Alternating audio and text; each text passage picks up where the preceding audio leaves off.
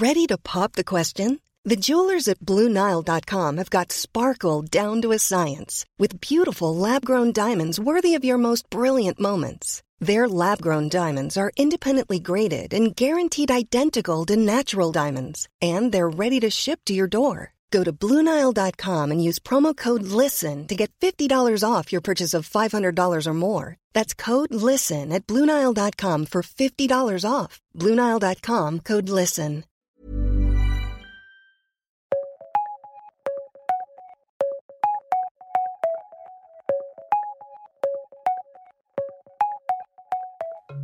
Welcome to The World in 10, your daily update on the biggest stories from around the world, as seen through the eyes of the Times of London. I'm Laura Cook. And I'm Rebecca Myers. Today, we'll be hearing from our reporter on the ground in Paris as protests against Macron's pension policy continue to rage, and discussing Gwyneth Paltrow's extraordinary court testimony.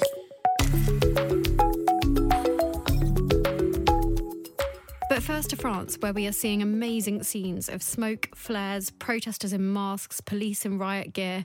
The streets of Paris are strewn with rubbish on fire.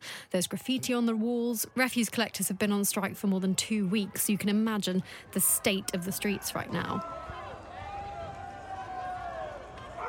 And the sounds there of City Hall in the southwestern French city of Bordeaux being set ablaze on Thursday. So it might come as no surprise that there will be no King Charles III. He was supposed to begin his visit to Paris tomorrow, but now won't go after the French called it off because of those safety concerns. And if you listened to the podcast last weekend, you might recall that we covered the protests then as well. The first days of the protest. And it started off about an increase to the pension age from 62 to 64, but in the past week it has significantly escalated. And there is a great quote in the Times today from Hervé Pietre, a union representative, who says this has gone beyond a demonstration. This is an expression of general anger. Perhaps also one of the most surprising things about the footage and the photos that we've been seeing from France of these protests is the number of young people who are involved. We've spoken to Peter Conradi, the Sunday Times Europe editor, who explains what life is looking like in Paris this weekend. It's been strangely quiet in Paris this Saturday after the drama of the past few days. So where's everybody gone? Especially the thugs known as the Black Bloc, who have a habit of latching onto most demonstrations and then smashing things up for the sheer hell of it. A number of the troublemakers seem to have headed down to a place called Sainte-Soline in western France to join protests by ecologists against plans to build a massive water reservoir. They'll all no doubt be back in Paris after their weekend in the countryside. Another national one-day general strike is planned for this Tuesday. It was its announcement by the unions last Thursday evening that prompted President Macron to pick up the phone to Buckingham Palace the next morning and call off the King's planned trip to France. Yeah, so interesting to hear from Peter there. And I think it speaks to that idea that we've been hearing about, that this is so ingrained in French life, this pension age. And there's a brilliant quote in his piece where a 34-year-old says to him, there's a fundamental social contract that's been broken. Basically, we agreed after the Second World War that people have to enjoy their life after they've finished working. And that's really at the heart of these protests.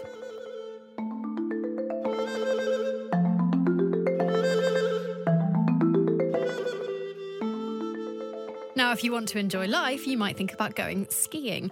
But what was a lovely holiday has turned into a pretty big headache for Hollywood actress Gwyneth Paltrow. She had a collision on the slopes with 76-year-old Terry Sanderson in 2016. Now, Mr. Sanderson is suing the actress for $300,000. He says the crash left him with life-changing injuries. Ms. Paltrow has countersued, seeking $1 in symbolic damages, as well as reimbursement of legal fees. She says she wasn't at fault and the crash left her feeling hurt and violated. Well, she's taken to the stand to give evidence, and here's how she described her view of the incident. I was skiing and two skis came between my skis, forcing my legs apart, and then there was a body pressing against me. And there was a very strange grunting noise. So my brain was trying to make sense of what was happening. I thought, is this a practical joke? Is someone doing something perverted? This is really, really strange. Now, it's important to say that Ms. Paltrow isn't accusing Mr. Sanderson of sexual assault. She's just saying that went through her mind at the time. And during her evidence, she went on to say that she does feel for him. So what happens next? Well, Will Pavier is the New York correspondent for The Times and explains what we can expect. Paltrow is now, and her lawyers are now preparing to call their own witnesses. Sanderson is going to give evidence for his side of things on Monday, but then Paltrow and her lawyers are going to call their own defence witnesses. They're going to start with Paltrow's own children, Moses and Apple. You can also catch Camilla Long, our columnist, take on the trial. That's online now. And she uses an amazing phrase, actually, to describe Gwyneth's very expensive outfit choices as repentance neutrals, which I thought was a very good take. Quite appropriate. Yes, indeed.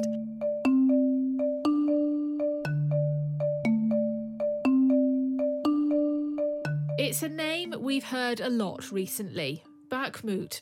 It's a small town in the Donbass region that's been the location of some of the most brutal fighting in Europe since the Second World War.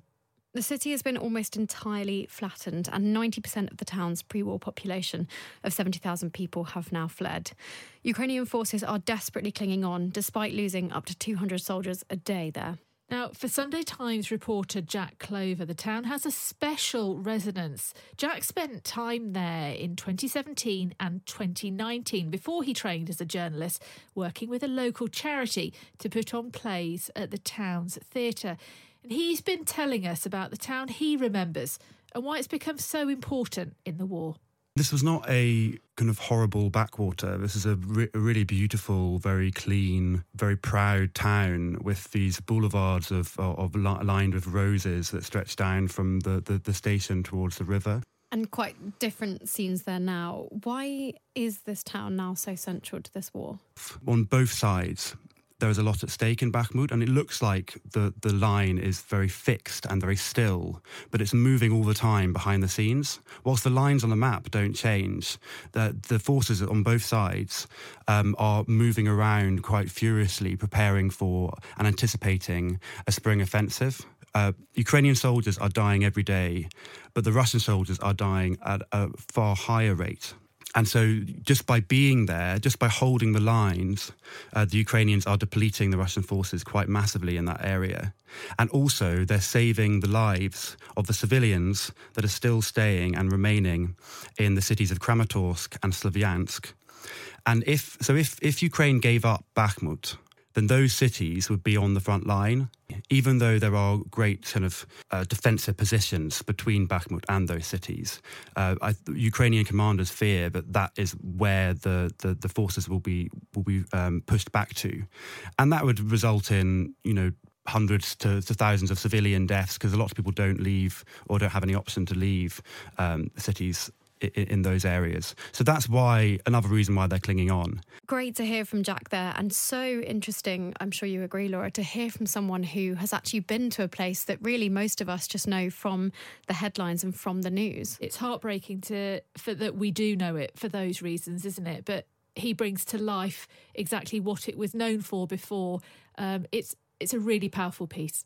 Absolutely, and I think he's hoping to go back there one day. He's been invited on a sparkling wine tour, so, fingers crossed one day that will again be possible. Now, literally just a stone's throw from where we are sitting here in London is the River Thames, and this weekend it will host the 168th boat race between Oxford and Cambridge universities. You might be forgiven for thinking it's a race in choppy, murky water on a Sunday afternoon that'll probably be quite drizzly in England. So what? But when you consider the tales of some of the men and women taking part, it really is fairly impressive. And in years gone by, we've had Olympians head up the teams.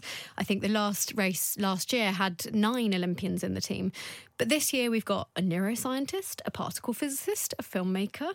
And there's a great piece on the website right now speaking to those students who are going to be taking part in the boat race, appreciating what it's described as the more romantic side of the boat race. Now, Rebecca, here's a useless fact for you. What's the tally of wins between Oxford and Cambridge before tomorrow's race, obviously? I have no idea. What is it? Cambridge 85, Oxford 81. There was a dead heat apparently recorded in 1877. There you go for any pub quizzes out there this weekend.